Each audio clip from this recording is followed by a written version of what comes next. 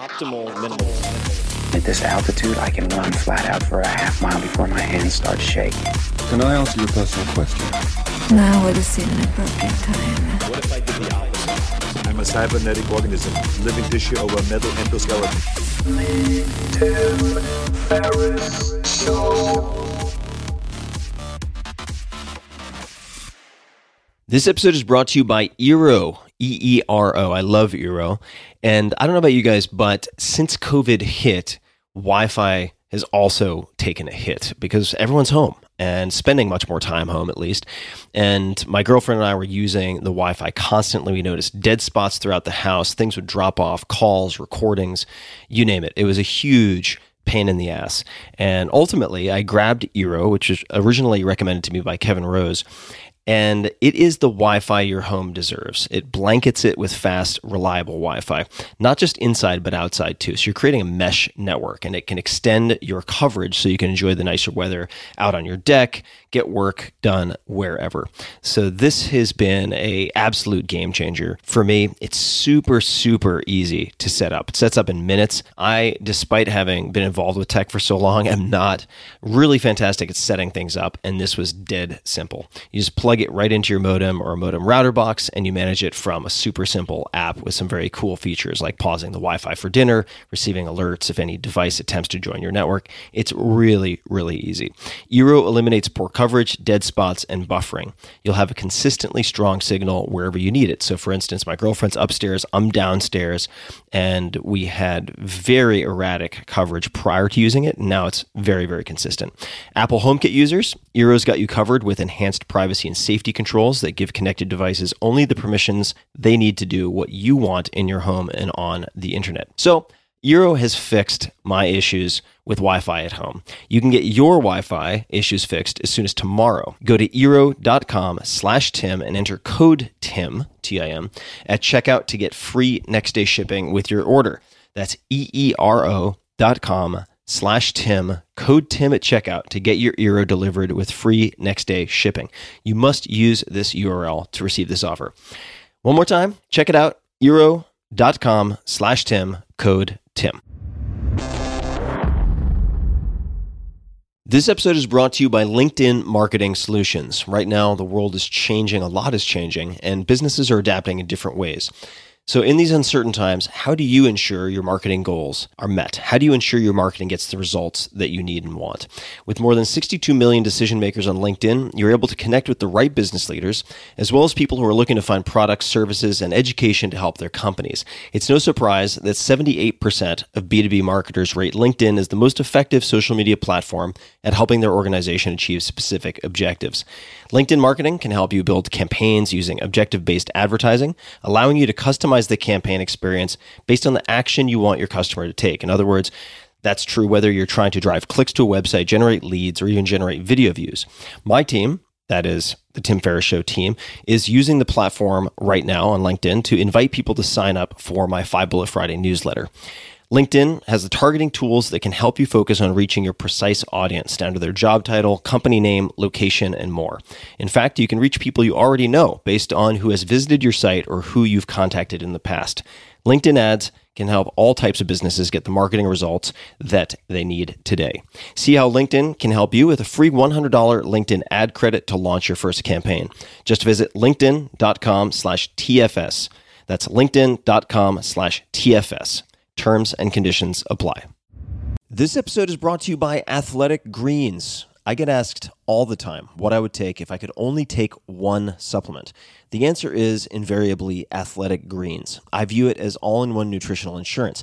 I recommended it, in fact, in the 4-Hour Body. This is more than 10 years ago, and I did not get paid to do so.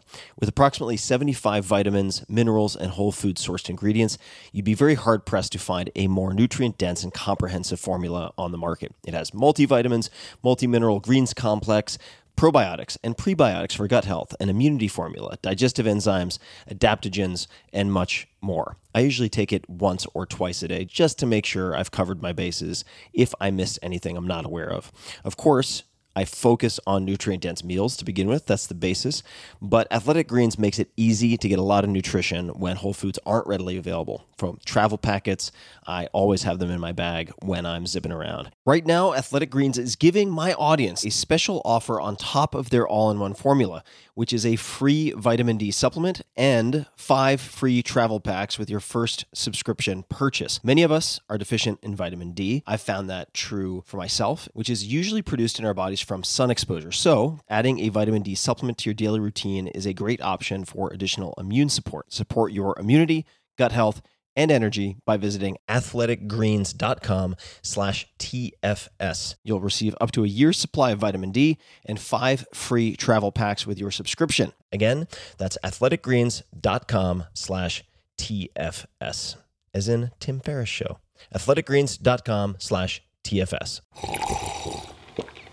That's not just the sound of that first sip of Morning Joe. It's the sound of someone shopping for a car on Carvana from the comfort of home. That's a good blend. It's time to take it easy, like answering some easy questions to get pre-qualified for a car in minutes. Talk about starting the morning right. Just like customizing your terms so your car fits your budget.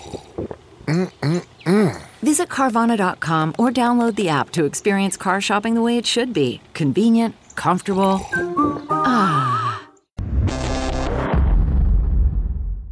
Hello, boys and girls, ladies and squirrels. This is Tim Ferriss, and welcome to another episode of The Tim Ferriss Show, where it is my job every episode to interview and deconstruct world-class performers. In other words, to tease out the habits, routines, favorite books, and so on that you can apply to your own lives. This episode has a lot. There are a lot of strategies, a lot of tactics, a lot of incredible stories, and my guest is John Paul DeJoria, D-E-J-O-R-I-A. John Paul DeJoria is an American entrepreneur and philanthropist who has launched multiple global enterprises and is renowned as one of the 100 greatest living business minds by Forbes. John Paul DeJoria's rags to riches bio is truly incredible. It exemplifies the American dream in a lot of ways. Once homeless, he has struggled against the odds to craft a unique life and many unique businesses that you know. In 1980, John Paul and hairstylist Paul Mitchell converted a partially borrowed $700 into John Paul Mitchell Systems, which is today the largest privately held salon hair care line. In 1989, doing something totally different, he co-founded Patron, the first ultra-premium tequila and now the world's #1 ultra-premium tequila, which he sold to Bacardi in 2018. John Paul went on to co-found John Paul Pet, Rocket, and many other enterprises. He's done a lot, and he continues to do a lot. He's also signed the Giving Pledge, along with others like Bill Gates and Warren Buffett, as a formal promise to continue giving back, and he has established JP's Peace, Love, and Happiness Foundation as a hub for his charitable investments, which span the core values of his companies: sustainability, social responsibility, and animal friendliness.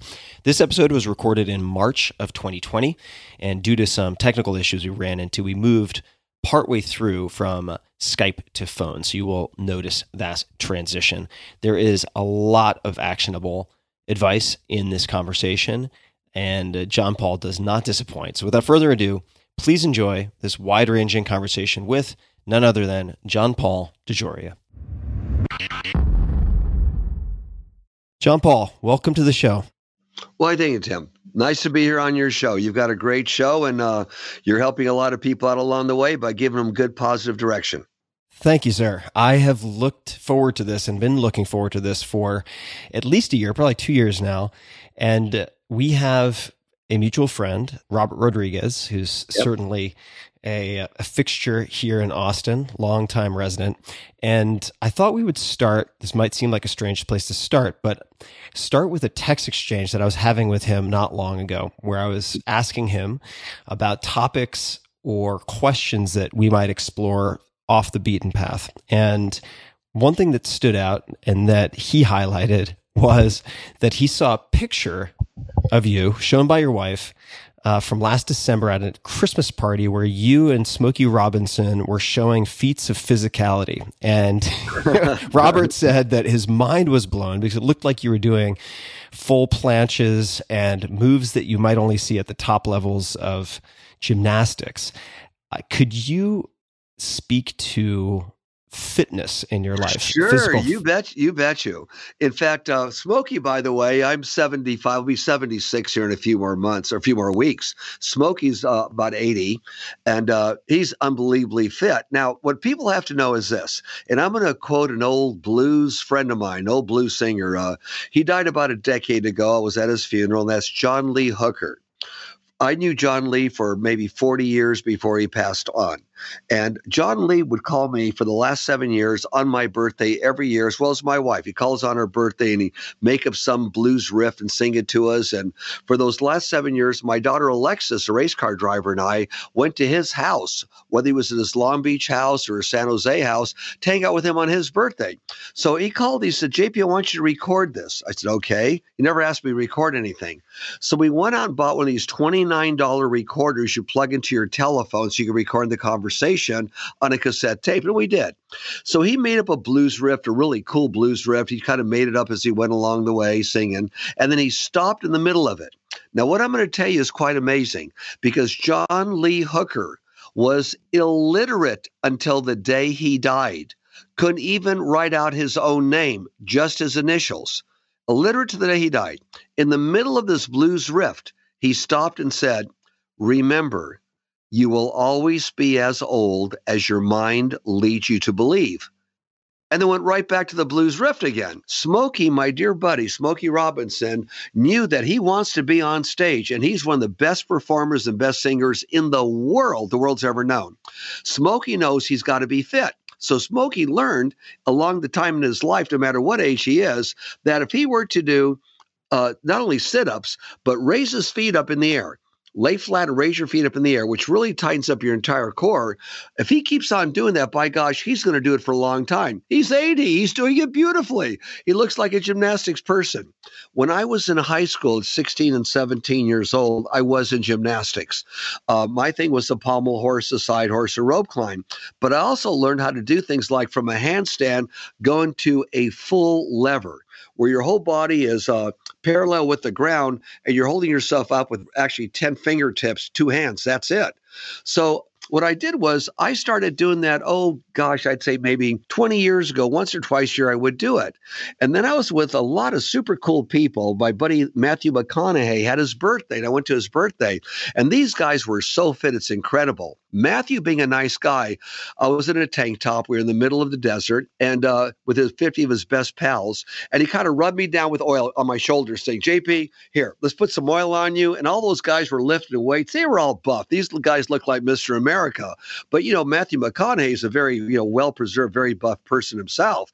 Anyways, they said, "JP, lift 20, 30 pounds, lift whatever you can." I said, "I'll bet I can do something you guys can't do." He goes, "Wait a minute." He stopped me, brought everybody over, right? And I did exactly what you saw in that picture. In other words, I was able to raise myself up with my two hands, totally parallel with the ground. Nobody else could do it. So when Smokey and I got together over at his house around the holidays, we were visiting each other, his wife, my wife, and some dear friends. We both did that. Let's get our feet up in the air together. And we did that. And right afterwards, I went into that full plank, expanded in the air. But the whole thing is this: don't limit yourself in life by your age or what you think you're capable of doing. You're always as old as your mind leads you to believe. And there's a lot of things you could do if you truly believe you could do it. And if you can't do it now, do little portions of it until you can do it. That's incredible. He meaning Robert, described you as looking like Spider-Man. What does your weekly exercise routine look like if you have a somewhat consistent routine? Well, it's not really consistent. I'd say, though, probably 3 times a week. I will do what they call Navy SEAL push-ups, these things you hold on to and twist, and I'll do maybe 25 of them, 2-3 times a week. That's about the extent of it. Maybe once or twice a month, I'll pick up 25 pounds in each hands and, do a couple of curls or something that takes me a minute and a half, and that's the extent of it. I walk a lot, and I walk fast. You walk a lot, you walk fast. Yep. I think walking is definitely underrated. And what does your diet look like? My diet is probably 90% to 95% vegetarian. I still, like my fish, my shrimp, my organic, free range, no antibiotic chicken, but I'm pulling away from that. In fact, I used to eat a little bit of meat, but I'm pulling away from that also. So I think, and eventually it'll be more vegetarian with just a little bit of fish in there, but much more vegetarian. I think that's where it's going to end up. And a lot of people think that, I think because of whatever old school medical people ever said is you got to have meat in your body to be strong. But then again, I said, well, wait a minute. An elephant is the strongest animal on the planet. It eats no meat. Whales eat krill. They don't even eat fish. And they're pretty strong too. And I believe, to the best of my knowledge, that apes, monkeys, gorillas, who are very, very strong, are vegetarians. So that I'm kind of changing my eating habits. I don't think man was made to eat meat, and I didn't believe that till more recently. So I'm kind of changing in that direction. I've had a guest on the podcast, a previous world champion in Olympic, or I should say world record holder in Olympic weightlifting, named Jerzy Gregorek, originally from Poland, who also, primarily for prostate reasons, to lower inflammatory markers, has moved more to a vegetarian diet. And he is one of the fittest humans I know. So certainly there are ways, I think, to deviate from a meat-heavy diet, without a doubt. I'd love to jump back in time. Can I go, before you do that, can I go to back a diet, because it's something good to share with everybody. Yes, please. Oatmeal is I eat oatmeal almost every morning. And what I've done here is, because apples are very good for you. If you take a whole apple and, of course, cut out the core and chop it in little pieces, cook it with your oatmeal. Cook it with the oatmeal. Put a little bit of honey on it. Number one, you've got one of the most greatest foods ever, an apple in you to start your day, and oatmeal is one of the best things ever for your system in clearing you out. Another thing, too, and you could get it over the internet, it's called Daily Restore, like RESTOR, restore something, Daily Restore. It's a probiotic that's made up of, I believe it's 9 probiotics and, I want to say maybe just as many enzymes. But they're doing research with it right now where it's found to do things that are so unbelievable to the immune system, it's even hard to believe. But if you go online, they have their medical research on there. You can look at it. But I've been taking those also, these super probiotics that they make, that Daily Restore makes, that are just phenomenal. I mean, I haven't had a cold, I don't think, in 25, 30 years that I've even had a cold. Is there anything else that you consume on a daily basis or do on a daily basis besides the oatmeal? Very good. Most days, not all, but most days, I have a nice glass or two of a good red wine. Do you have a favorite wine? Or there's quite a few. I have quite a few. There's some really good ones out there from Italy, from France, and from the United States. There's some really good ones out there. So I will let everybody take their choice. For me, I would say from the United States of America wine, I like the Caymus Private Reserve.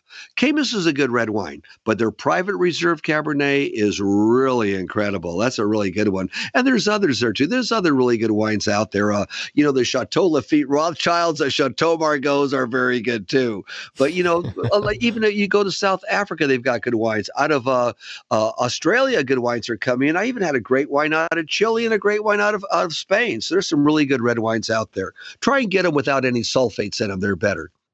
Let's strike a contrast with the Caymus Private Reserve and jump to a quote that I read in research for this conversation, which may or may not be accurate, but we'll jump from Caymus Private Reserve to 27 cents. So the quote I have in front of me is attributed to your mother, saying to your brother and yourself, quote, between us, we only have 27 cents, but we have food in the refrigerator. We have our little garden out back, and we're happy, so we're rich.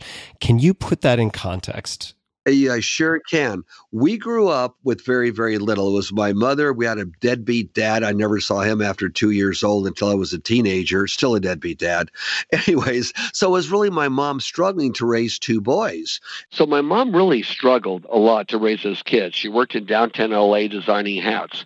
But from the time I was 11 years old, my brother was 13, we had paper routes with the LA Examiner in the morning. We would give our mom just about all the money we made out of the paper routes so we could have a little better way of life, because it was a bit of a struggle. So one day we were home and my mom said, And there's a lot of love in my house. Mom was just the most loving mom, and she did everything. She took the place of a mom and dad both. She was just great. Anyway, she said, boys, let's see how much money we have, because we have food in the refrigerator, we have food on the shelves, and we have our little garden around back, and it's the weekend. Let's see what we have. So we all put our money together. We came up with 27 cents between the three of us, my mother, my brother, and I.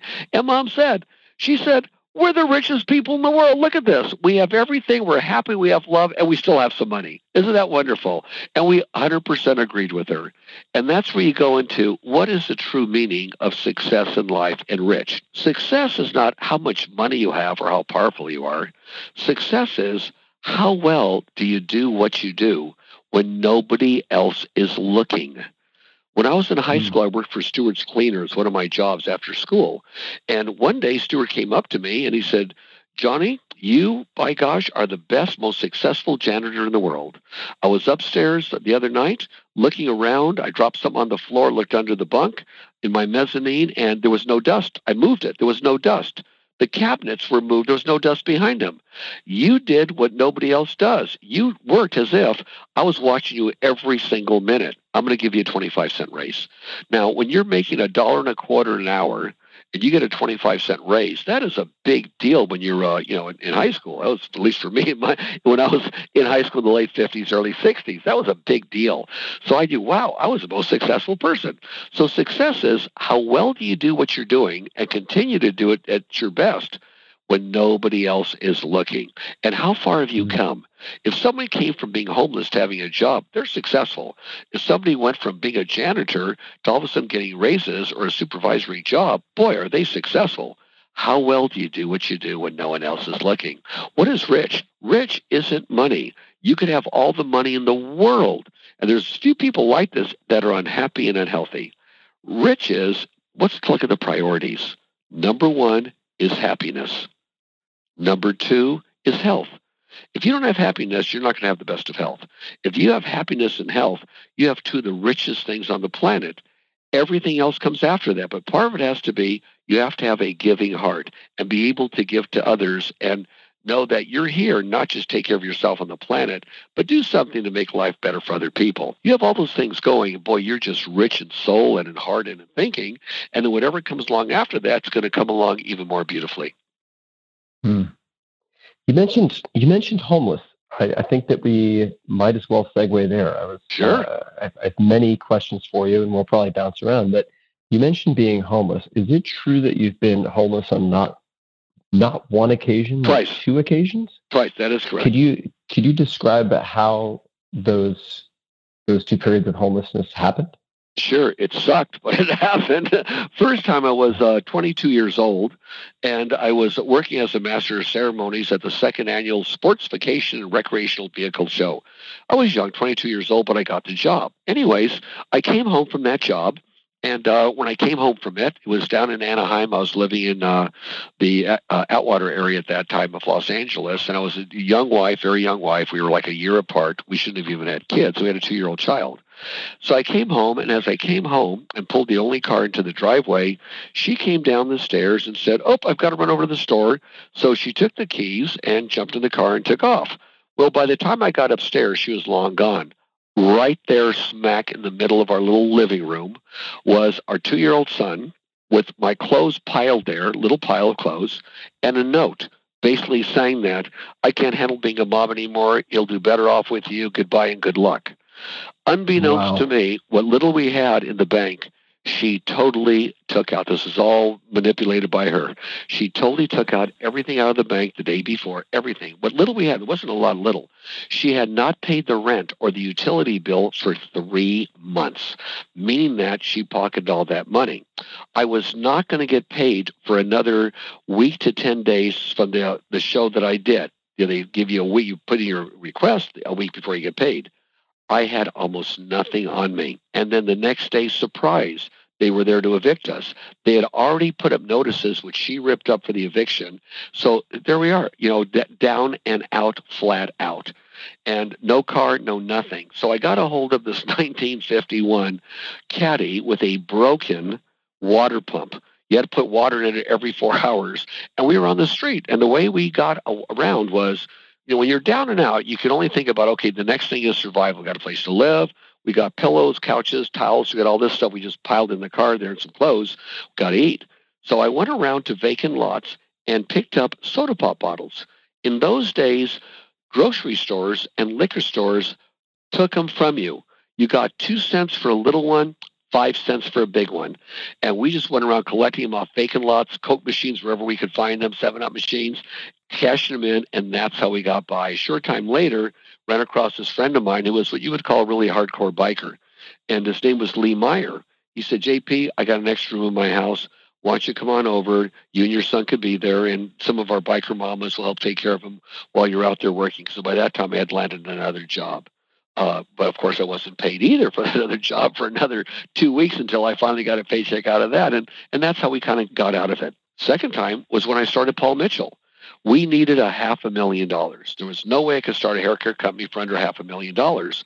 So we got $500,000. A fellow named Dick Holthouse, who worked for Citicorp, arranged it for a European investor to invest it. So everything I was doing at the time, I left. I'm starting my own business with my pal Paul Mitchell. We're going to start our own business. He's a hairdresser. I'm a businessman and a formulator. This is going to be great. I don't do hair. He doesn't do business. What a perfect combination. We've been buddies for the last 9 years, right? And the money's coming. So I left everything I did. My relationship wasn't going well at all at that time. So I left the newer car, even though it was a good used car, the newer car with my wife at the time, who had my child, and a daughter at that time. And I took the older car down the hill and to get the money. It was coming in at Bank of America. It never showed up. Long story short, the guy pulled out. Why did he pull out? It's 1980. In 1980, our hostages were still held in Iran. 1980 and 81, we were through some bad times. We stayed in line to get gasoline. Inflation in the United States was 12%. Wow. Unemployment in the United States was 10.5%. If you could get a loan, and I say if you could get a loan, prime rate on a loan was 17%, if you could even get a loan. Terrible times. But between Paul and I, we came up with $350 each, had a couple $100 in my pocket, live in my car once again, and that's how we started John Paul Mitchell Systems. We believed what we have was so good, and all the people we had already set up gave us 30-day billing. So it was a matter of, okay, we better do this, we better do that. In fact, if your listening audience has a chance, pick up the documentary Good Fortune, like a good fortune. Good Fortune is a documentary I did about 3.5, 4 years ago. It talks about the whole story, how to survive through homelessness, and how to create not one, but 2 businesses after that turned out to be billion-dollar businesses each. So you've done so many things in your life, and we won't go through the entire list, but you mentioned janitor. Yep. And I want you to fact check me if I get anything wrong here. Sure. But I also have door-to-door encyclopedia sales. Oh, for 3 years sold encyclopedias door-to-door, Colliers, it's commission only. Right. So you have this long period of many different hats that you've worn. How did you get to formulating and the John Paul Mitchell system? Got it. Very good question. Along the way, I was 26 years old, and one of my jobs was working for Time Inc. in their circulation department of Sports, Fortune, Sports Illustrated, and Life magazine. It was basically a boiler room where people would call to get people to renew their subscriptions or get new subscriptions. Well, I went to my vice president. I said, look, what do I have to do to become a vice president? Because I don't want to do this the rest of my life. I'd like to know how to go ahead. He said, you have no college, you're only a high school graduate, and you're only 26 years old. Come back and ask me when you're 35. Well, I sure didn't want to wait at a job I did not like and offered 9 more years. So a friend of mine, John Capra, was an employment counselor where people would pay him to get people to go to work for them. So he sent me on several jobs, and I ended up, after trying a few of them out, to working for a company in the professional beauty industry as a salesman, period, to sell beauty supplies. Well, while I was with that company, I went all the way up to national manager of 2 of their divisions with the company, but I got involved in learning how they formulated some of these products, who did it, how they did it, what they did, and then I worked after that. They fired me, by the way, because I complained that they were testing on animals. It was the wrong thing to do. Well, that didn't go over good with management, so they fired me. I told them it was wrong. They said, well, you care more about animals and people than you do about the corporation. You're not a corporate guy. So they fired me. All right, and that was Redken, by the way. Redken was the company. But I said, well, you're firing me, but why are you testing on animals? It's stupid. They said, because it makes us look good. We're the scientific approach. Anyway, so just as well I was gone. The next company I went to work for was a company purchased by Syntex, a big pharmaceutical company, a company called Firmadol. And Firmadol was doing about $8 million a year in business there in the United States, and they hired me to train their management, their sales staff, and educators. Well, in 1 year, we increased the business by 50%. But I learned while I was there more about formulating and where to go to get different things. And they ended up firing me because, once again, I wasn't part of management. I cared more about people and getting them off the road and not leaving them out there for many, many weeks than I did about the company's expenses and what was cheaper for the company. So, and also they had some things I didn't agree with that weren't very, very nice.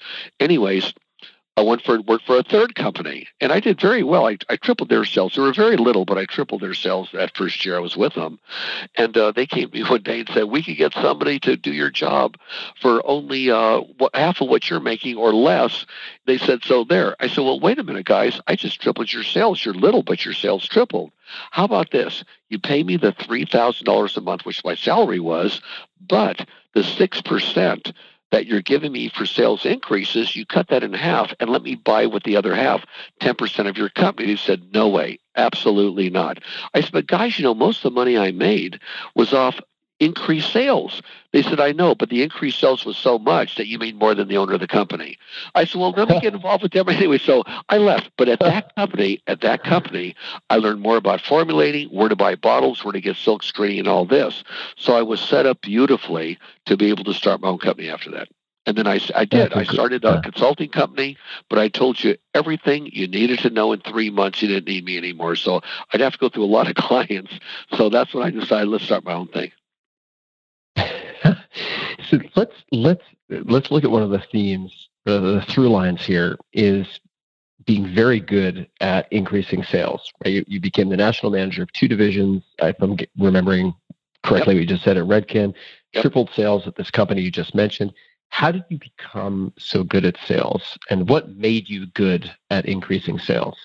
When I was selling newspapers door to door and delivering in the morning, we would deliver in the morning, and the way we sold it door to door was we would go by after school and knock door to door and try to convince them to take the LA Examiner for the morning delivery in our area. Every one we got $1 for. So I learned how to knock on a lot of doors and take a lot of rejection. But the big one was when I was in my 20s and I sold encyclopedias door to door. I got out of the Navy and I went to work for P.F. Collier Incorporated, Collier's Encyclopedia. And I learned how to sell encyclopedias door to door. Now, in my training class, they said this to you. Look, and by the way, it was commission only. Even during training, you made no money. It was commission only with every sale. And there were no leads. You were door-to-door knocking. But they said something to me that I believed. They said, the people that make it will make good money are the people that don't give up. A lot of doors can be slammed in your face, but you must be just as enthusiastic on door number 101 if 100 were closed in front of you. And I believed them, and they were right. It took me over a week to get my first order, but I did, and I lasted 3.5 years while I was doing that, which was more than the average 3 days an encyclopedia salesman lasted in those days. So I learned how to overcome rejection, which was very healthy. And then when I got along the way, and I started, say, other products, I could only sell what I believed in. So I sell to people is this: if you're going to sell something, don't really be in the selling business. You don't want to be in the selling business. It's one of the big secrets I give everybody. Whether it's a service you're selling or a product you're selling, whether you work for yourself or somebody else, don't be in the selling business. Be in the reorder business. In other words, your service is so good or your product is so good that whoever you sold it to is want to order it and reorder it again, or tell somebody, if it's a one-time product, how great that product or that service was. That's why things work. You don't lie to people. You don't con people. You tell them the truth about it, but in such a way where you can go back and see them a month, a year later, and what you sold them service or product was so good, they're already reordering. And that's how I build and how I treat people and how I train them. Be kind to people, be nice to them, but at the same time, look them in the eye and make sure that what you have is so darn good that you would convince your mother, if you love your mother, to get it. And here's why. This is excellent. So then we flash forward to, I guess, forward and backward to a few $100s along with Paul Mitchell, and you guys are going to take on the world. Yep. What is the pitch, and who are you pitching? Well, we had it set up where all of our vendors, the bottle maker, the silk screener, the filler, and the warehouse that filled it for us, who had some of the ingredients, were all set up for 30 days. They knew what we're doing was going to be big. They knew we had this money coming in. So what happened was this: how do you do it when you have no money now? Well, it was 100,000 bottles was our first run. So I called up the bottle maker, and I said, can I just have a sample run? I didn't tell them we were broke. I just said, can we have a sample run of only 10,000 bottles? They said, oh, of course, we understand a sample run. I told the silk screener, we have a sample run coming, only 10,000 bottles. And I told the fillers, same exact thing. So we would have 4,000 bottles of the conditioner, 3,000 of shampoo 1, 3,000 of shampoo 2. And it took them, from the time we said go, it took them 2 weeks to make it. And by the way, we had $700 in our hand. The key thing was we needed the artwork for the silk screener. We went to them and told them the truth. Hey, your bill's $1,000 for this artwork. It's in black and white. Thank God we stopped putting any color on it because we couldn't afford that. We only have $700. Can we give you $300 now and give you the rest later? He said, no. He said, because I'll never get the rest later. Give me $700. It's a $300 discount, and I'll give you your artwork. Well, we did. So all I had was a few $100 in my pocket. I borrowed some money from my mom. A few $100 in my pocket. Paul had the same thing. He was on his last money. And that's how we started. I piled stuff in my car and drove up in Los Angeles, Ventura Boulevard, going salon to salon to salon. Now, why do we pick salons? We had no advertising money, no promotional money. The 3 companies I worked for, the Redken and the Firmidale and the Tri, all 3 of those were selling to beauty salons. So we knew the industry. And we knew also that if you have something really good, we had a darn good product, like really good. And we knew if we had something that good and we gave it to a salon, or a salon was using it, they would buy it from us and use it, they would see how good it was for their hands and the person's hair, that they would want to reorder and recommend it to people to take home in between visits.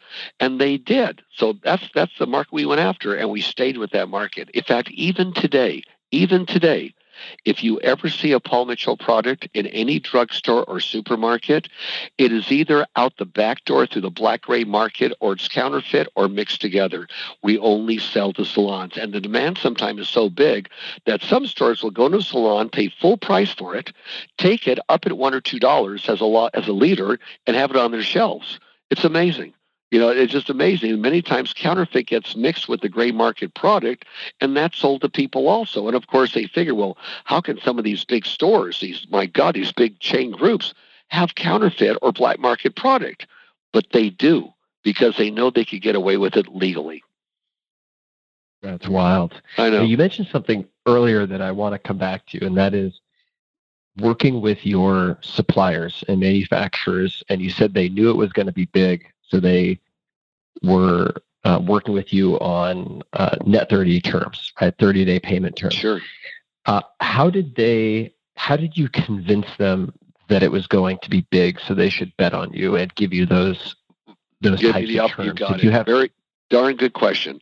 I presented to them, here, National Manager of Redken's Chain Salon Division, School Division, Firmidale, responsible for all training and education for their management team and selling team.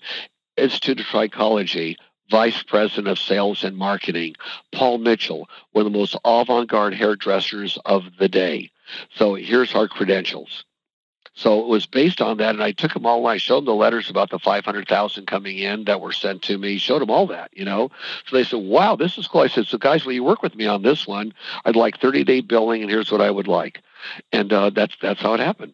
And of course, I was very presentable at the time and looked them right in the eyeball, and I was very sincere and very honest.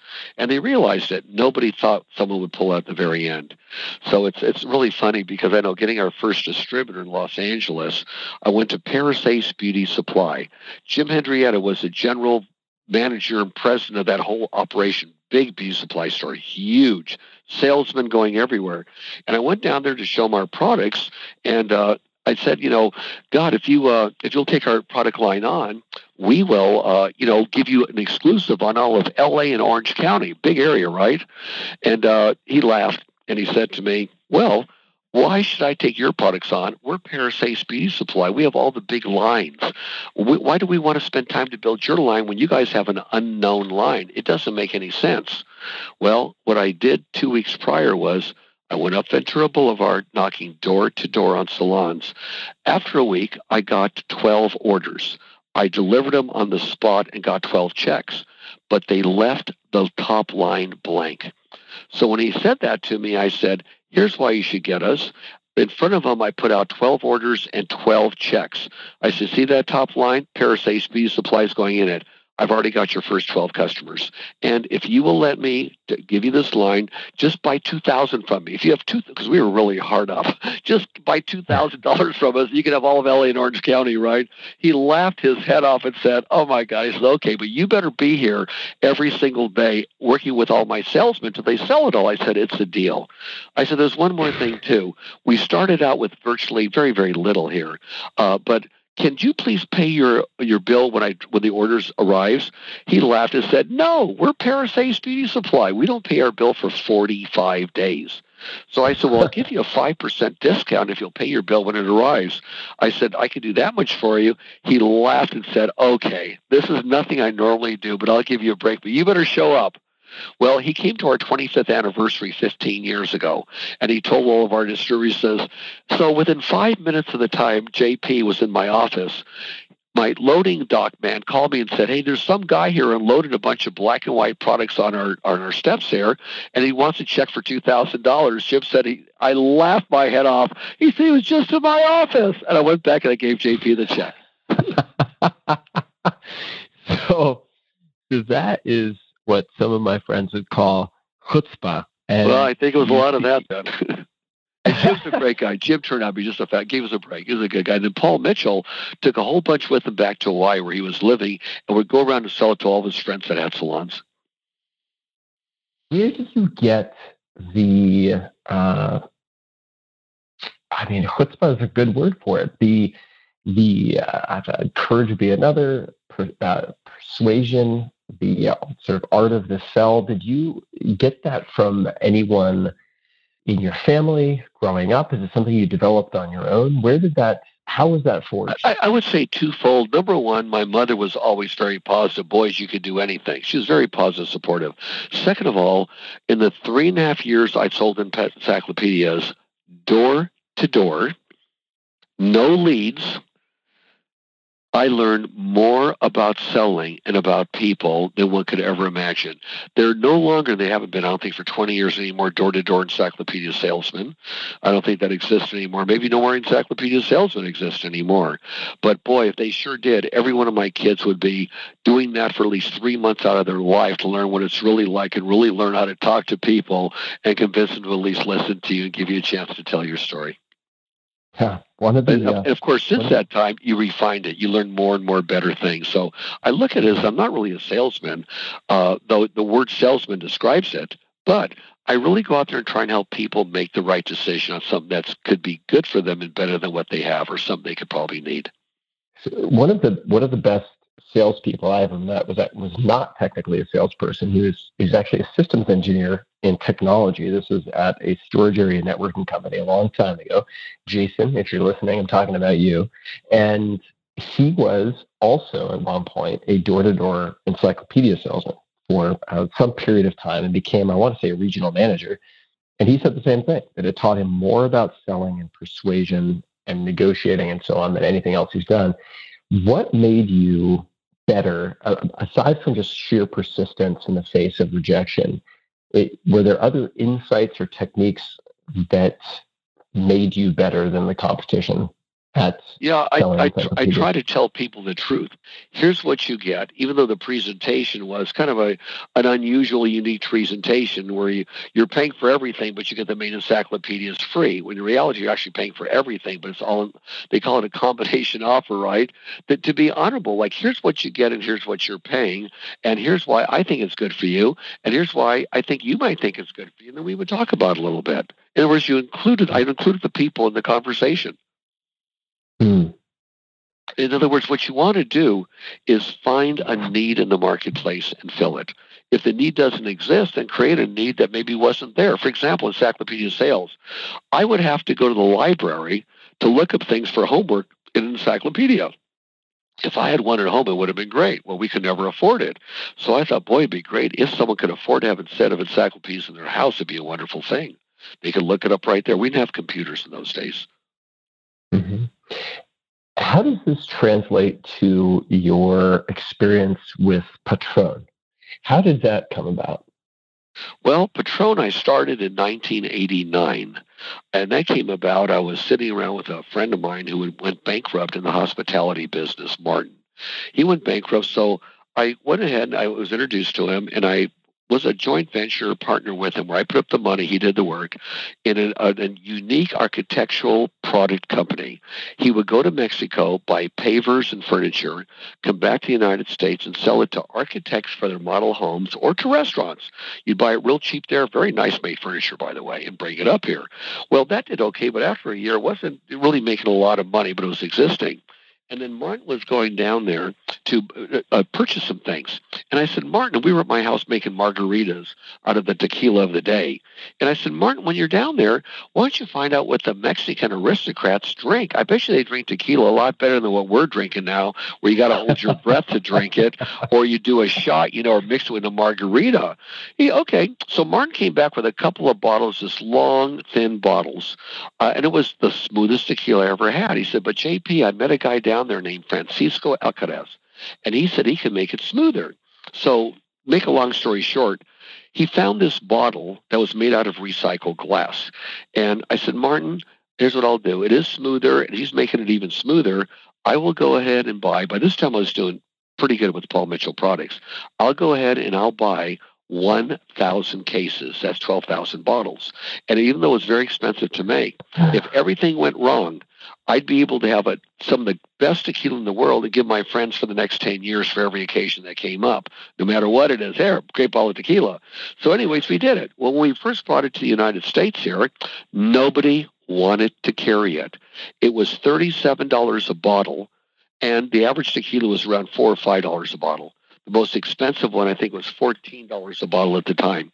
Nobody wanted to carry it.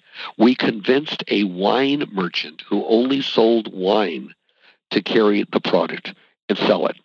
And we would promise that if they would do that, I personally would go down to hold their sales meeting, and we would show them how to sell it. And if they took us on, I would get them one of the top accounts in Beverly Hills, and Martin would get them one of the top Mexican restaurants. And they said, well, if you guys could do that, let's give it a try. So we did. Martin went to his friends at Baja Cantina in Marina del Rey. I went to my friend Wolfgang Puck at Spago's, the hottest restaurant of the day there in West Hollywood, and he took it on. So we kept our promise. But after a year, they were selling very, very little, and so we dropped them. We took on Jim Beam. This is a good story for your listeners. We took on Jim Beam. Very big company, by the way. They had distribution everywhere, and they had some very, very good alcohol that they sold themselves that they made. But they decided to take us on. After about a year and a half, they were only selling, I believe it was about 12,000 cases a year. So Martin and I sat down with them and said, guys, we've been going around opening up little nightclubs or restaurants for you, and, and we contributed something, but, you guys only do 12,000. You should be doing, we thought we could do like 50, 60,000 one day of this product, cases a year, They said, guys, let's tell you the truth, okay?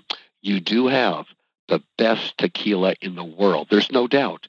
But your price is too high. People don't want to pay that kind of money.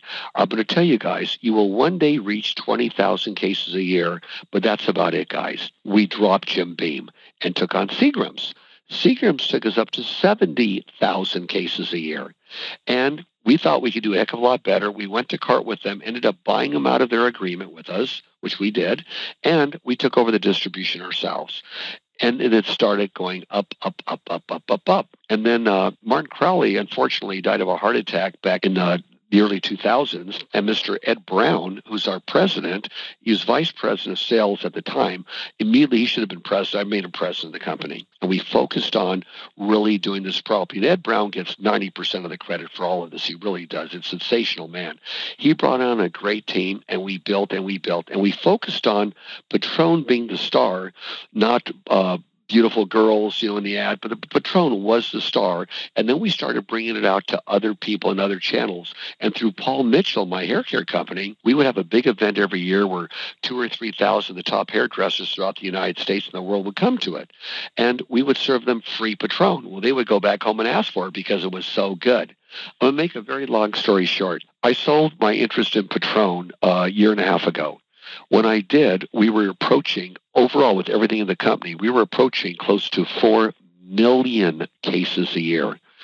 That's just under 50 million bottles. I think the Patron sales alone were, maybe 3,300,000, something like that. But with all the rest of the things, it was approaching 4 million cases. So the lesson to be learned here is if anybody tells you something where there's limitations, you don't necessarily have to believe them.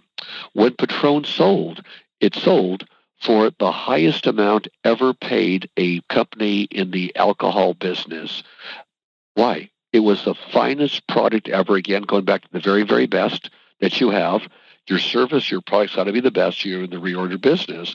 And we did a lot of good things to make people happy and honorable. We would throw big events for charities. We would take care of orphanages. We're still, in fact, rebuilding houses down at the St. Bernard Project in New Orleans. At least we were up until the time I sold it to Bacardi. I don't know if they're still doing that or not.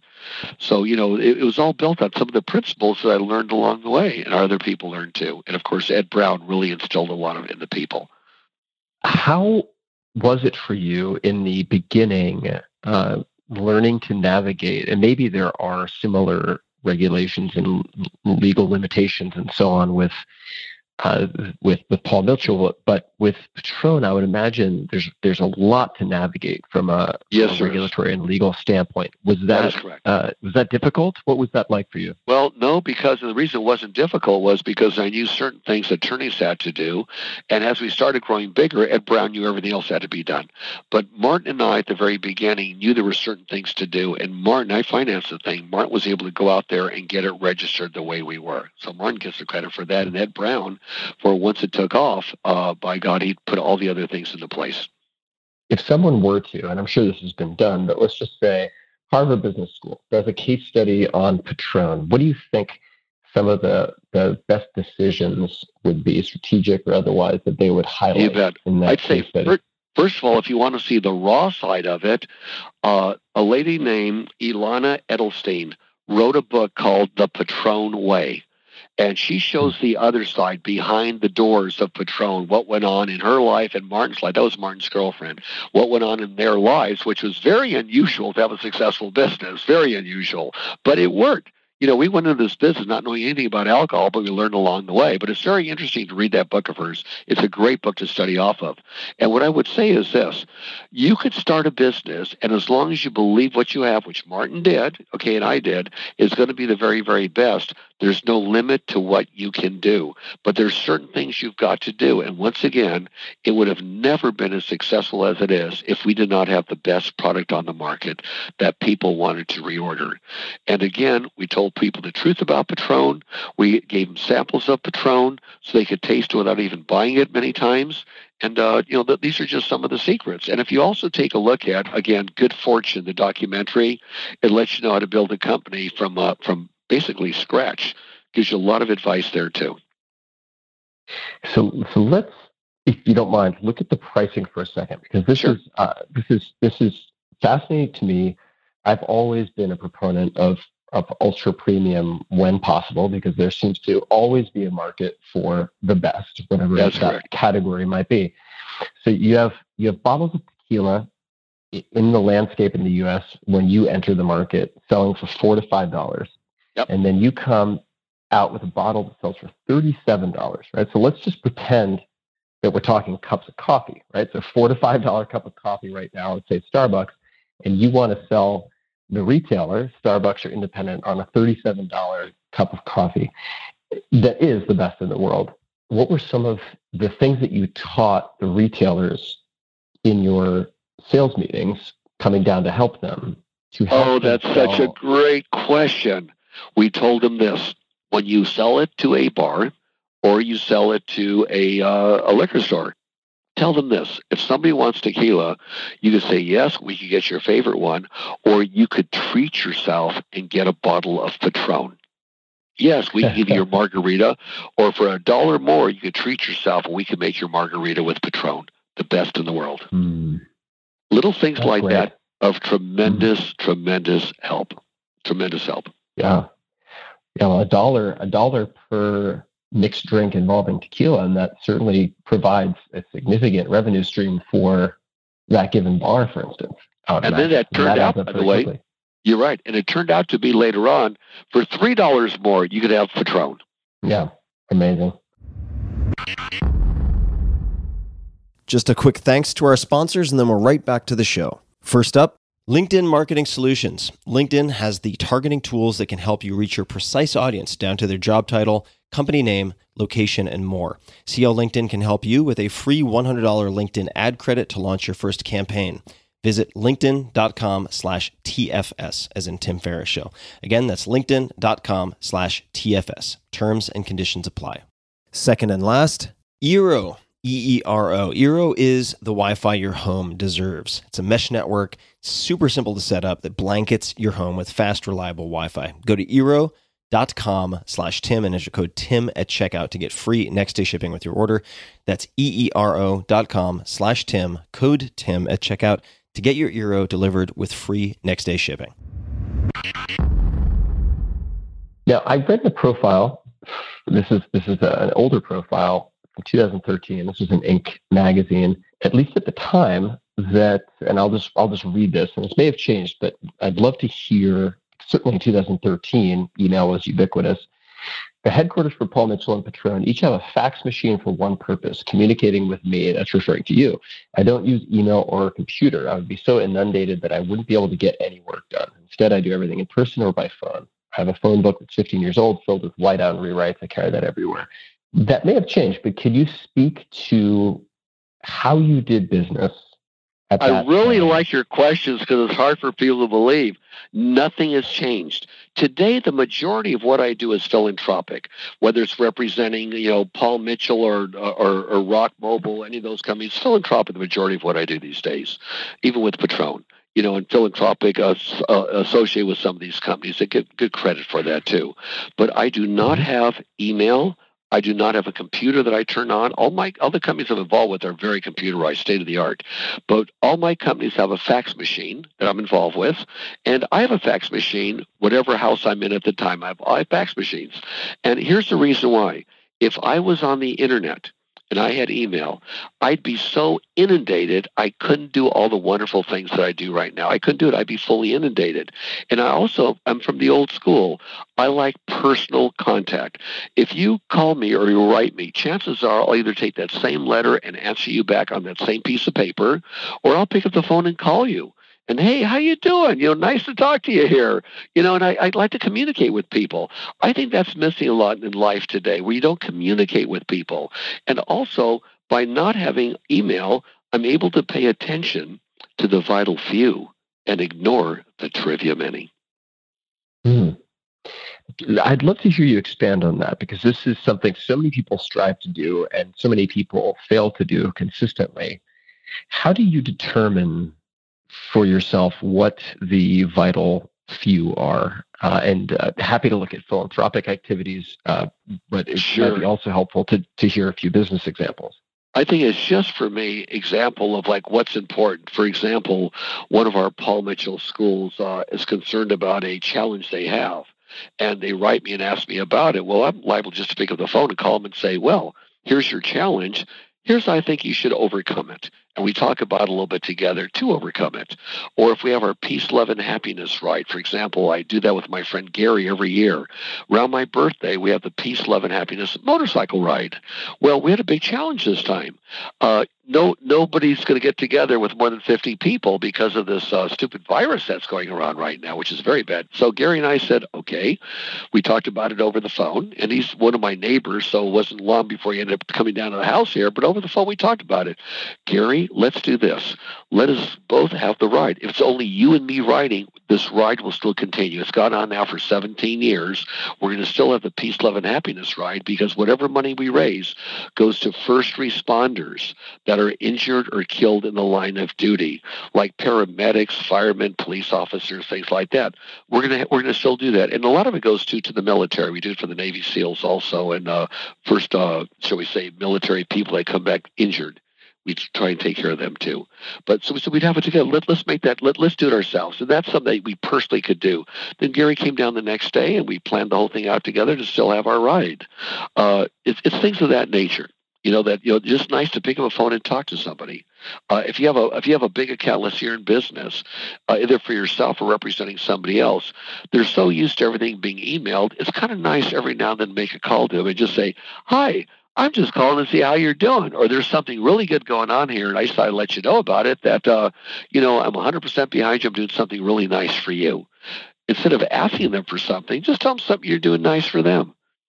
People like that. That hasn't happened in a long time in our business community. I think it should come back more. People-to-people communication. Yeah, I agree. I think also with the sort of perceived isolation that a lot of people are going to have in response to this virus, that it makes it all the more important. And I also want to take a second just to thank you for supporting first responders. And these are really the front line and the safety net for us all in many respects, whether that's military or certainly at this point healthcare workers and frontline medicine in response to the COVID and all the ramifications of that. So I really appreciate you supporting such a integral part, support system for our entire society. I think it's easy to miss these people when you don't need them, obviously, or you don't realize that you need them. And it's in times like this when it becomes so obvious how much they have dedicated their lives to helping others. These people are heroes. We come onto this world with absolutely nothing. Every one of us came here naked. Then we have nothing when we come into this world. Regardless of what our parents have, we have nothing. But I think it's a little bit like paying rent for being on the planet Earth and being alive on this planet, regardless of your financial situation, to do something for somebody else, asking nothing in return. So a lot of these first responders, it's their job, but they go out there and do it. And after they save lives or save houses or people or animals, they go and say, "Hey, I'm the one that saved it. Thank me." They do it because it's their job. They picked out that as their job to be of service to others. Those are true heroes, doing it, asking nothing in return, but either doing their job, or we people that are involved in philanthropy and anyone just helping somebody out by caring something for them is philanthropic. Whenever you do something for somebody else and you ask absolutely nothing in return, it's the greatest high you will ever get, higher than whatever we smoked in the 60s. That's true. It's true. I've spoken to some of these first responders in the medical systems, ER, ICU in New York City and Washington and so on. And it's just incredible how grounded many of them are in their sincerity with the oaths that they took in beginning their medical careers. It's really just incredibly admirable. So I don't want to necessarily take the conversation totally in that direction, but I think it's important to at least mention. I have a note here on annual retreats, and I'd be curious to hear you expand on the importance of annual retreats. I don't know if you certainly do this, but yeah, if you could speak to what you do on these retreats and how you think of them. I try and take, used to be once a year, now I do it twice a year. We're maybe every 6 months. I try and do it every 6 months, where you take off by yourself, go someplace by yourself, cook your own food, Do everything by yourself to take care of yourself. And in those days, I usually do it for 3 days. In that time, you have a piece of paper, like a tablet with you, and you write down on there, at least I do, I write down on there all the things in my life that I like that I'm doing, and the people. I can't write all the people because there's a lot of them, okay? But, there's just ones that really stand out. And then I write all the people I'm involved with or situations that I'm involved with that don't make me happy, I really don't want to be involved with. And then my goal the next year is to get rid of those. And it's very seldom do people ever stop and think of who do I want in my life, who do I not want in my life, and why. It gives me a chance to see who I want in my life, who I don't want in my life, and why, and what I like that I'm doing and what I don't like, what I have that I don't need and what I want to get rid of. It was just kind of looking at yourself. And the first night, I'll cook dinner, have a nice glass of wine, and that next day morning, I'll write pages worth.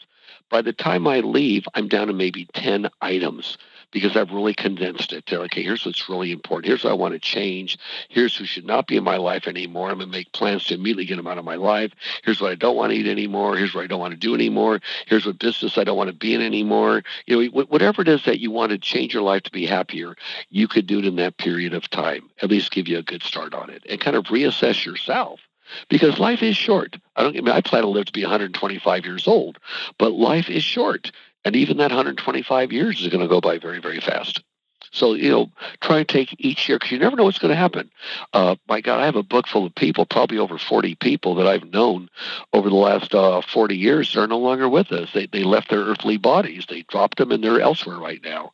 So you never know when that's going to happen. So it gives you a chance to at least every 6 months, if you could do it, or at least once a year if you can't, to take a few days to yourself, even if it was only 2 days to yourself, and look at your life, what you like, what you don't like, what you want to change, what you don't want to change, and not wait for something to happen to make you change it.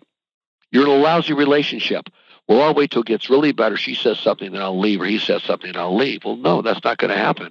You're going to be in misery until it does happen, if it ever happens or it doesn't happen.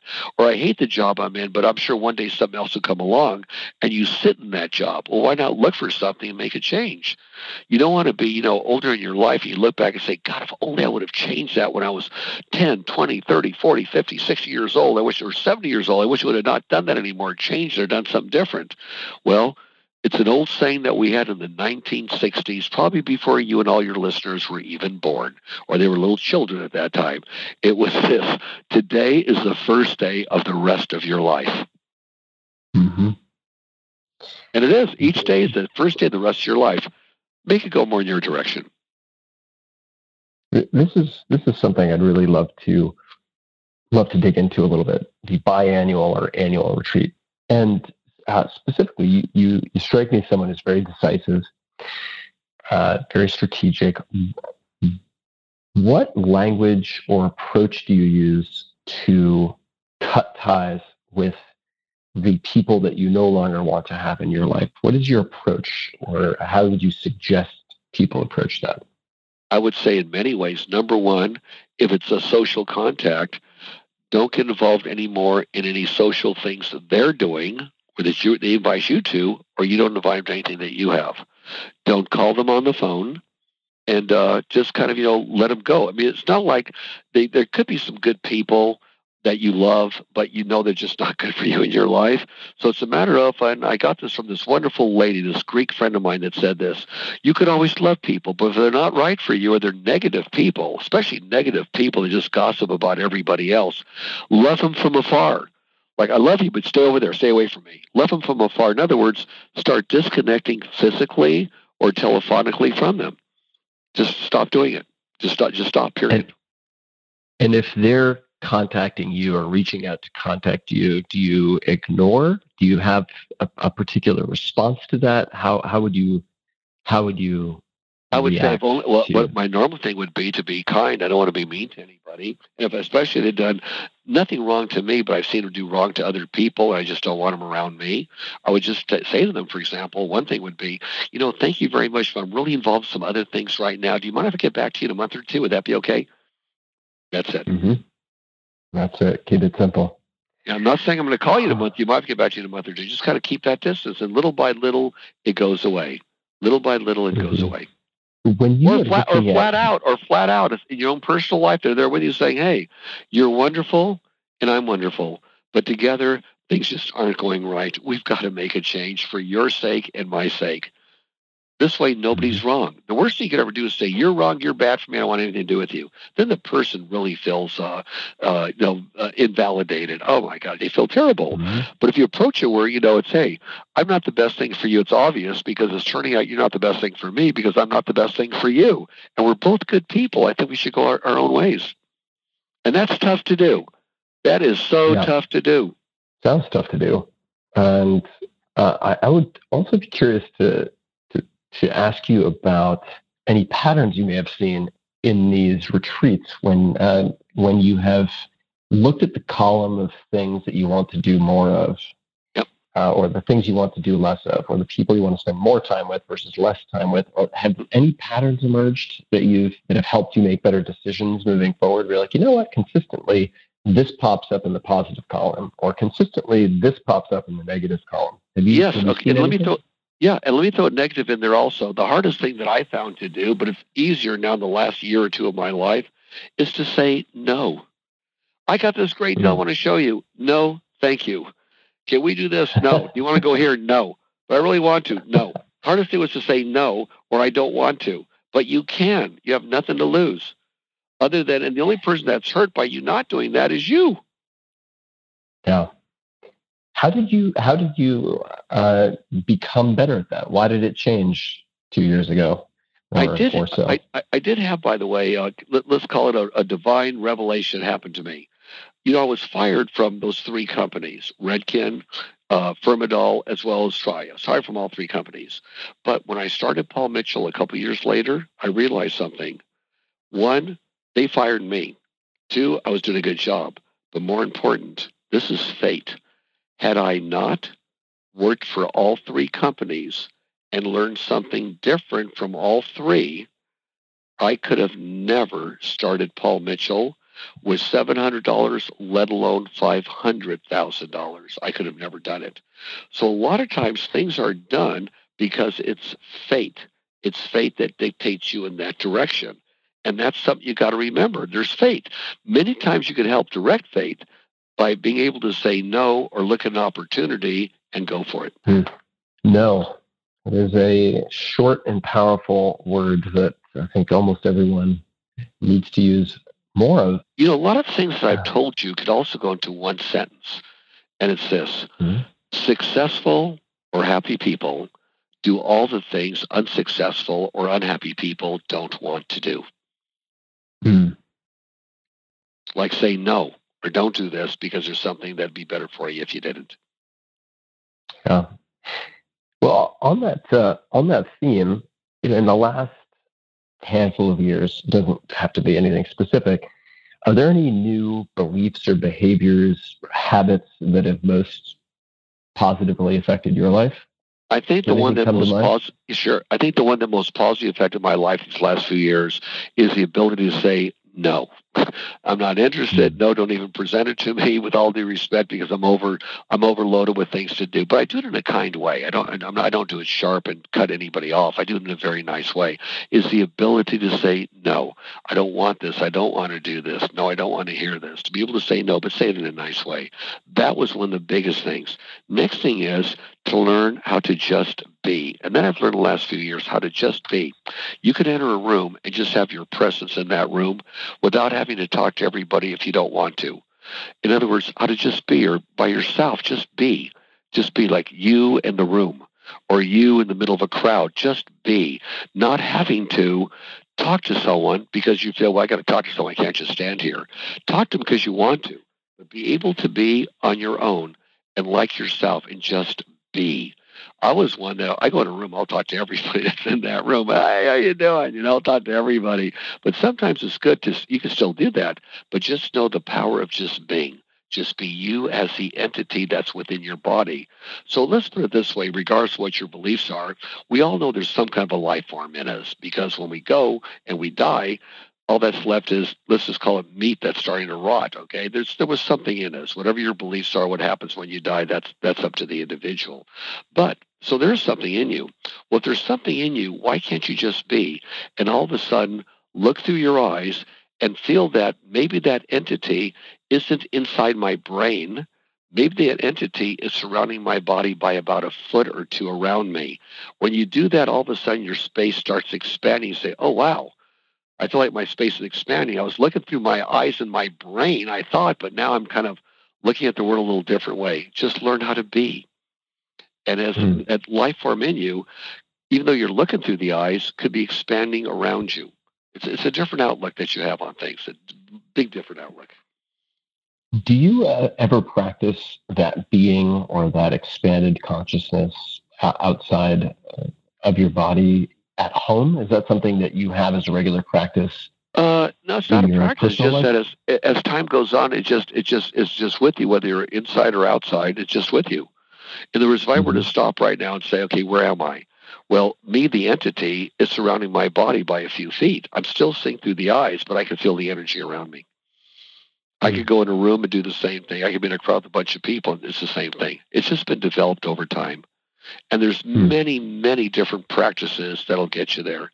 Many different practices. And it's not rites and rituals that you pick up out of, no disrespect to any good books that were written. There are a lot of really good ones there. It's the acknowledgement of realizing it yourself, that you actually realize and see it and feel it. It's like whatever the mind can conceive and believe, the mind will achieve. It's pretty strong. Now, you have a treasure trove of quotes and maxims. Is there a particular quote, and it could be the one you just said, but is there any particular quote or maxim that you live your life by or think of? Yes, there is. And it's probably one of the oldest one around. People talk about it, but very few ever practice it.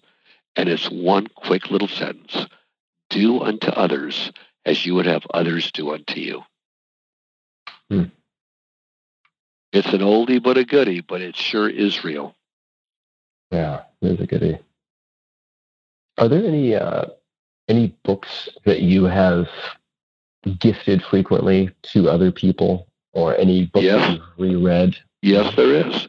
The one I've given away the most, and I suggest to people, is 70 or 80 years old.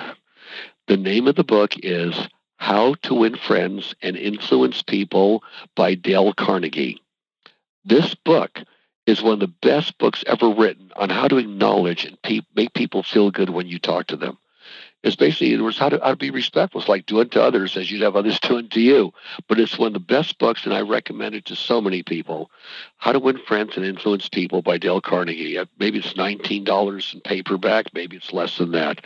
But it is a great book, and people should read it twice because it's that good. And it really teaches you how to talk to your fellow man and be confronted by your fellow man. They confront you on how to communicate with people and make them feel good. That is an excellent book. I just want to second that recommendation. I read that many, many years ago and have read it multiple times. It's an older book, so of course there are aspects of it that have aged, but the principles really stand the test of time. That's just a fantastic book. Are there any others that come to mind? Well, I would say for people to understand that you could be fired from jobs, and the book hasn't been written yet, just the documentary was made, and still make it in life because you help other people out. And that was what I mentioned earlier in your show. Get the documentary, Good Fortune. I think it's $4 to rent it if you wanted to on Amazon or YouTube or one of those. But it lets people know. But the important thing is how to not only succeed and grow, but do it by helping others along the way and asking nothing in return. And I'm starting to write a book on that right now, and it's taken a long time to write this book, but I'll eventually get it done. Now, you've spoken about, and we've spoken about, the times that you were fired. Are there any particular failures of yours that you think were extremely important in terms of teaching you lessons or somehow setting you up for later success? Are there any that come to mind? Definitely. I'd say quite a few of them. For example, many years ago, when telephone reselling was popular, I got into that business where I invested money in it, where you invest money in a company and then they buy so many telephone minutes real cheap and they turn around and sell it to somebody else for a little bit more.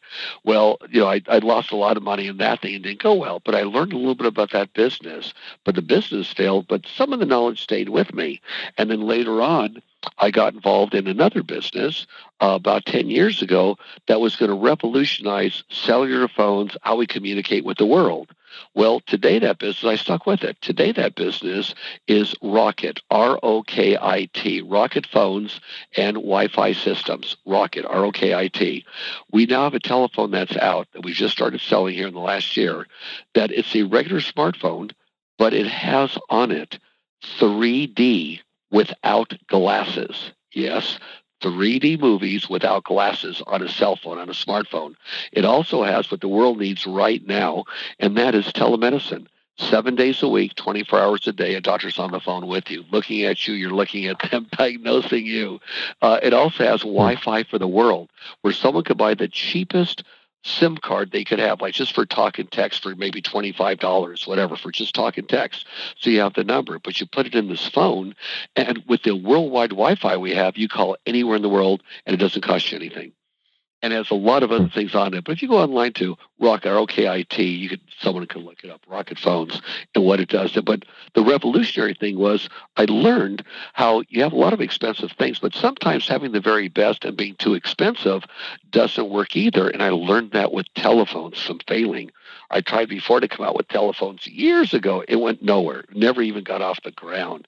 So I learned if you have the very, very best and you could put it in everyone's hands realistically, wow. Well, the top phone that Rocket sells, this is the top smartphone. This is a first-class smartphone all the way, is $299. That's the most expensive one they have. And then I learned also by working with people like NASA, the space agency and others, that there's a lot of good agencies out there that are government-type agencies or related-type agencies that want to work with you. NASA just became our partner. We now going to develop phones, and hopefully we'll have the first ones out in a couple of months, that when you touch the phone, the back of the phone neutralizes all the bad stuff in your hands. See, when you're in outer space, there's a lot of bad stuff up there, and you can't have bacteria floating around or viruses or anything. So they have a coating that goes on the back of a phone, that is going back on the back of our phones, they're our partner, that when you touch it, all of a sudden, all that junk and all those diseases on your hand are neutralized by just picking up your cell phone. So what I learned through failures trying to be in the technical industry that I knew nothing about was get for some people that are very honest and get with people that are really on top of their game. Make them your partners one way or another, and all of a sudden offer a better product of better quality, of better things that others don't have, and don't have to charge them the $1,500 that our research said we should charge for these phones. Now, of course, we have phones as for less than that, quite a bit less, $99, $50, and so forth. But I learned that through failure. Today, we're doing really good. We're rolling out through stores right now over the internet, and it's doing quite well, not just in our country, but several other countries too. Now, if we could take Rocket as an example. Yeah, you mentioned you're not on email because you would be inundated. Correct. How do you choose the for-profit and philanthropic projects that you dedicate your energies to? Because you have, I would imagine, an embarrassment of riches in the sense that you have more opportunities to choose from than you could possibly ever take advantage of. That is correct. How do you choose? The first thing is, whatever I'm going to get involved in, it's mainly as an investor these days, whatever I get involved in, and a little bit of advice and a lot of PR, whatever I get involved in, is it going to do the greatest good for the greatest number, and does it excite me to think this could happen? Even in your technological fields, I'm not a technocrat, so I'm not technologically well-educated, but I know enough to know what the end result of that technical advancement is. And I say, oh, this would be great for everybody. Wow, I'm excited about it. Are you kidding? This is super. I know the first time I was overseas, and I made phone calls to the United States on one of our phones, and it cost me absolutely nothing through Rock Wi-Fi. And I'm used to having, when I'm overseas, very expensive cellular phone bills. I thought, this is great. I can't wait till everybody hears about this thing. I can't wait. My God, think of all the money they're going to save. If they save that money to buy something nice for their family or invest it someplace, those $10s and $20s and the $100 a month adds up. So I got excited. It's what excites me. And right now I'm over inundated. I get more things thrown at me for it. Also, a lot of them are for no money. JP, just get involved with us and you help direct us a little bit. And my answer is, guys, I don't have the time. Philanthropically, I'm more involved than anything else. And what businesses I'm involved in now, my investments are really what they are. I'm kind of tapped out right now. I'm over inundated because I spend less than 20% of my time on business. The rest is doing something good to change the world. Could you describe what that looks like for you? That 80% that is non-business. How do you currently spend your time that way? Oh my goodness! So, well, I told you about the Peace, Love, and Happiness ride.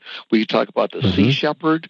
Big support of the Sea Shepherd. They had a movie on about them, a TV series called Whale Wars with Paul Watson. And what we do is we go on the open seas and we stop those that are poaching illegally, like the Japanese that were killing whales illegally on the open seas.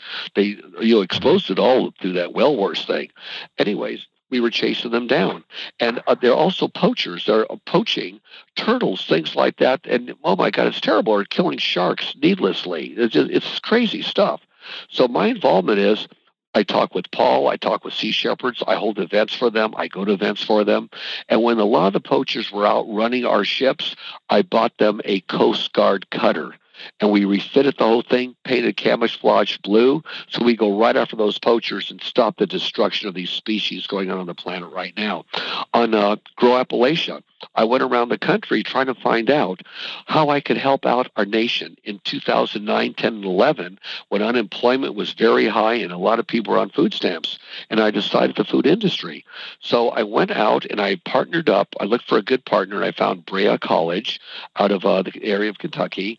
And they partnered with me on this, and I financed the entire thing, where we went out, and my goal was, there's 150,000 people in the Appalachian Mountains. That's about 6 or 7 states that are on food stamps.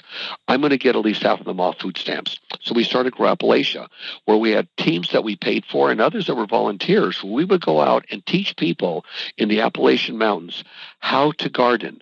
I would pay for their irrigation, their supplies, their tools, their seeds, and their know-how to teach them how to grow their own gardens. Number one was you grow enough food for you and your family, and here's how you can. So there's a lot of food for the winter by putting it in these jars. Here's how you can food, right? So that your first year, you're self-sufficient. Your second year, you grow more. This was the goal, and a lot of them did it. You grow more than you would normally grow, and now you sell the excess to farmers markets or local grocery stores as organically grown local produce and make yourself some money. Eventually, you won't need the food stamps anymore, but when you send the food stamps back, please have a letter. Do not put this back into the pile for food stamps. Take this off the federal deficit. The deficit is too high because while I had nothing, I got food stamps. Now it's time for me to pay back and lower that U.S. deficit. And I asked them to do that, and hopefully they did. Well, a lot of them went now all of a sudden saying, well, let's expand it. So we bought them a dozen chickens. Now they have all the eggs they could possibly want. Some have honey. We have bees there now, and it expanded.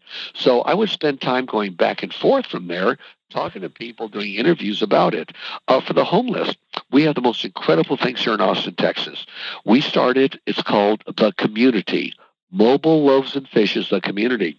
We built, and Alan Graham was the genius behind this. I just pitched in the money and some of my time. We built 240 little houses for homeless people, chronic homeless people, people that have been without any kind of a shelter for at least a year. Those are those living under bridges, living in tents, but no place to go into. They'd be the first ones that have a priority to go into the Mobile Loaves and Fishes, The Community here in Austin. And to go there, you got to pay rent. You got to pay some rent, not a lot, but a little bit of rent, so you feel like you're part of it. If you give somebody a handout, they feel like, this is charity. They don't feel good. If you give them a hand up, they feel good. So you charge a little bit of rent there, and we also have gardens, wood shop, metal shop, craft shop, and so forth. And a lot of them now have an income because they can make crafts, they can go in the garden, they can work, they can sell all the extra stuff. And I just built recently, we're building right now actually an entrepreneur center, a big one, so that if they have an idea, they go to that one center and there's little things in that center set up to help them make their entrepreneurial spirits come true. And then I'm building for them also, or helping them build an aqua center so they could grow their own fish there. So now they have vegetables, they have fish, they have a way to start making an income. And these are ways that make people that before were on the burden of the community. Now, a lot of them are getting jobs and they're paying taxes and they still have a beautiful place to live in a beautiful community. I did the same in Los Angeles because that's where I was homeless, and I was a big contributor for many years. And up until this last year, I haven't got around to this last year, but I'd go down at least once a year and lecture to them on homelessness. Hey, I was homeless. Here's how I got out of it, guys. And if I could do it, you could do it. And that's just a couple of examples of some of the things that we do. They're enormous. With Bobby Kennedy, Waterkeeper Alliance, my God, saving the waterways of the world. We started with the United States, where we would go in, raise money, and we would bust the polluters, even the big guys. We would bust them in court. One of the biggest cases took us 16 years, but we won.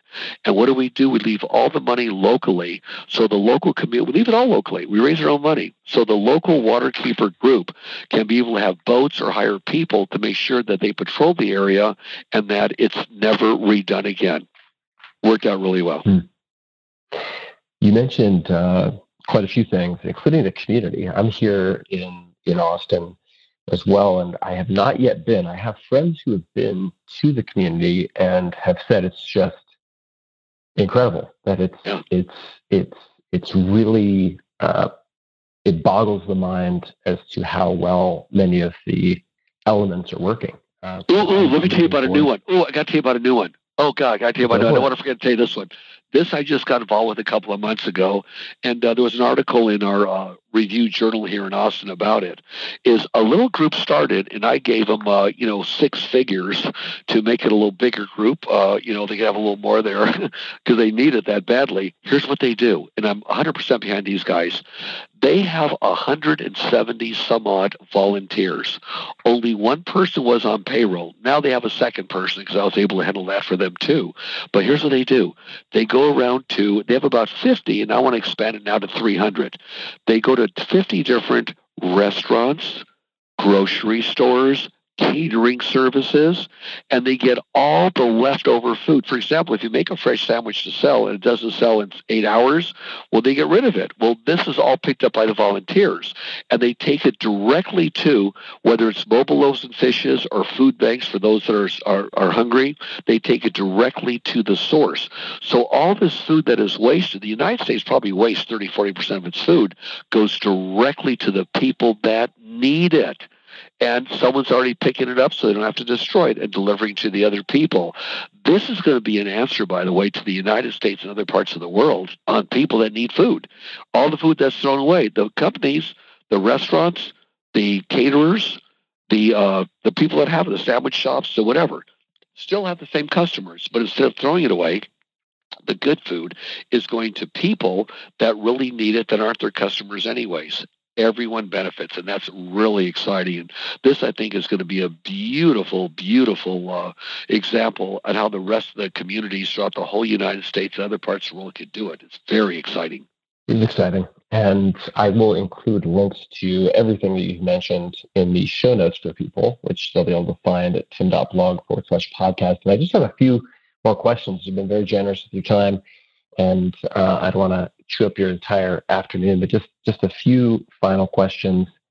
And I'll start with one that I always like to ask, because you are clearly very high energy. You have been massively productive. You've been focused to an extraordinary degree in many chapters in your life. Could you speak to and you did mention some hard times, but could you speak to what you do in moments of doubt, if you have them, or when you've gone through emotionally difficult times? What are the tools in the toolkit that have helped you to get through those times or out of those lower periods? The old way was I would get a piece of paper and on half of it, write all the challenges and things not so good about that. On the other half of it, I would write what I could have learned from it and not make happen again. And then I always remember that whatever happens, and this is the hardest part of it all, whatever happens, no matter how bad it seems, 1 or 2 years from now, you're going to look back and say, oh, God, I wish I didn't get that upset about it. So I'm going to give you a one-liner that I remember, and hopefully your listening audience will remember also, because it proves to be true in 99% of all cases. Here's the one-liner. In the end, everything will be okay. And if it's not okay, it's not the end. Think about all the things that were hassling in your life. Think about all the things that were hassling in your life. And you look back at it a year or two later, and I got through it. It was okay. I got through it. But at the time, you don't think that. But if you just put in your head, no matter what happened in the past, all the bad things even happened to you or any person out there, in the end, everything will be okay. And if it's not okay, it's not the end. Yeah. Because many times when things are really bad, oh, this is the end. Oh, my God, it's terrible. I hate it. It's never going to end. Good thing to remember. It is a good thing to remember. Is that the type of reminder or mantra that you used early on in your career? Or, for instance, when you were homeless the first or second time? No, it wasn't. Nope, that was only recent. My first or second time homeless, it was, okay, I got to eat. Where do I get money to get food? That was it. That was my first. That was the only thought. Are you kidding? I want to eat. Where do I get money to get food? Where do I get money to get food? I got the shelter of a car. Where do I get money to get food? My thought was, first of all, was the next party food. Where do I eat? I got to eat, right? Got to eat. Now you got food. Yeah. I got clothing already, shelter. I didn't need care. I was okay. That was the first thing. Next thing was, okay, how do I get a job? What do I do here? How do I create something there? Like one step at a time. It's kind of like it's a cinch by the inch and it's hard by the yard. That's a great one. One at a time. Take one at a time. You got to win. As soon as you get a win, it gives you that energy to go on to the next one. One step at a time. Yeah. You have a really just incredibly broad spectrum of lines. So I'm gonna be greedy. I want to ask this question. Feel free to say I've given you enough, or you can give me another. But if you had a gigantic billboard, metaphorically speaking, I mean, let's just call it a billboard, to put a quote, a question, an image, a word on, which would be transmitted to billions of people, what would you consider putting? What might you consider putting on that billboard? In big letters, do unto others, ... as you would have others do unto you. And in the end, everything will be okay. And if it's not okay, it's not the end. That's what I would put out there. I love it. John Paul, this has been so much fun. It's a pleasure, sir. You're a real pleasure to spend time with. Hopefully we'll have a chance once we get through the storm of coronavirus to spend some time in person. And I thank you on behalf of my listeners for all of the incredible stories and lessons learned. And I hope we get a chance to do it again. You bet, buddy. Thank you so much. And my love, peace, and happiness to all your listeners. Hey guys, this is Tim again. Just a few more things before you take off. Number one, this is 5 Bullet Friday. Do you want to get a short email from me? Would you enjoy getting a short email from me every Friday that provides a little morsel of fun before the weekend? And 5 Bullet Friday is a very short email where I share the coolest things I've found or that I've been pondering over the week. That could include favorite new albums that I've discovered. It could include gizmos and gadgets and all sorts of weird shit that I've somehow dug up in the world of the esoteric as I do. It could include favorite articles that I've read and that I've shared with my close friends, for instance. And it's very short. It's just a little tiny bite of goodness before you head off for the weekend. So if you want to receive that, check it out. Just go to 4hourworkweek.com. That's 4hourworkweek.com, all spelled out, and just drop in your email and you will get the very next one. And if you sign up, I hope you enjoy it. This episode is brought to you by LinkedIn Marketing Solutions. Right now, the world is changing, a lot is changing, and businesses are adapting in different ways. So in these uncertain times, how do you ensure your marketing goals are met? How do you ensure your marketing gets the results that you need and want? With more than 62 million decision makers on LinkedIn, you're able to connect with the right business leaders, as well as people who are looking to find products, services, and education to help their companies. It's no surprise that 78% of B2B marketers rate LinkedIn as the most effective social media platform at helping their organization achieve specific objectives. LinkedIn Marketing can help you build campaigns using objective-based advertising, allowing you to customize the campaign experience based on the action you want your customer to take. In other words, that's true whether you're trying to drive clicks to a website, generate leads, or even generate video views. My team, that is the Tim Ferriss Show team, is using the platform right now on LinkedIn to invite people to sign up for my 5 Bullet Friday newsletter. LinkedIn has the targeting tools that can help you focus on reaching your precise audience down to their job title, company name, location, and more. In fact, you can reach people you already know based on who has visited your site or who you've contacted in the past. LinkedIn ads can help all types of businesses get the marketing results that they need today. See how LinkedIn can help you with a free $100 LinkedIn ad credit to launch your first campaign. Just visit linkedin.com/TFS. That's linkedin.com/TFS. Terms and conditions apply. This episode is brought to you by Eero, E-E-R-O. I love Eero. And I don't know about you guys, but since COVID hit, Wi-Fi has also taken a hit because everyone's home and spending much more time home at least. And my girlfriend and I were using the Wi-Fi constantly. We noticed dead spots throughout the house. Things would drop off, calls, recordings, you name it. It was a huge pain in the ass. And ultimately, I grabbed Eero, which was originally recommended to me by Kevin Rose. And it is the Wi-Fi your home deserves. It blankets it with fast, reliable Wi-Fi, not just inside, but outside too. So you're creating a mesh network, and it can extend your coverage so you can enjoy the nicer weather out on your deck, get work done wherever.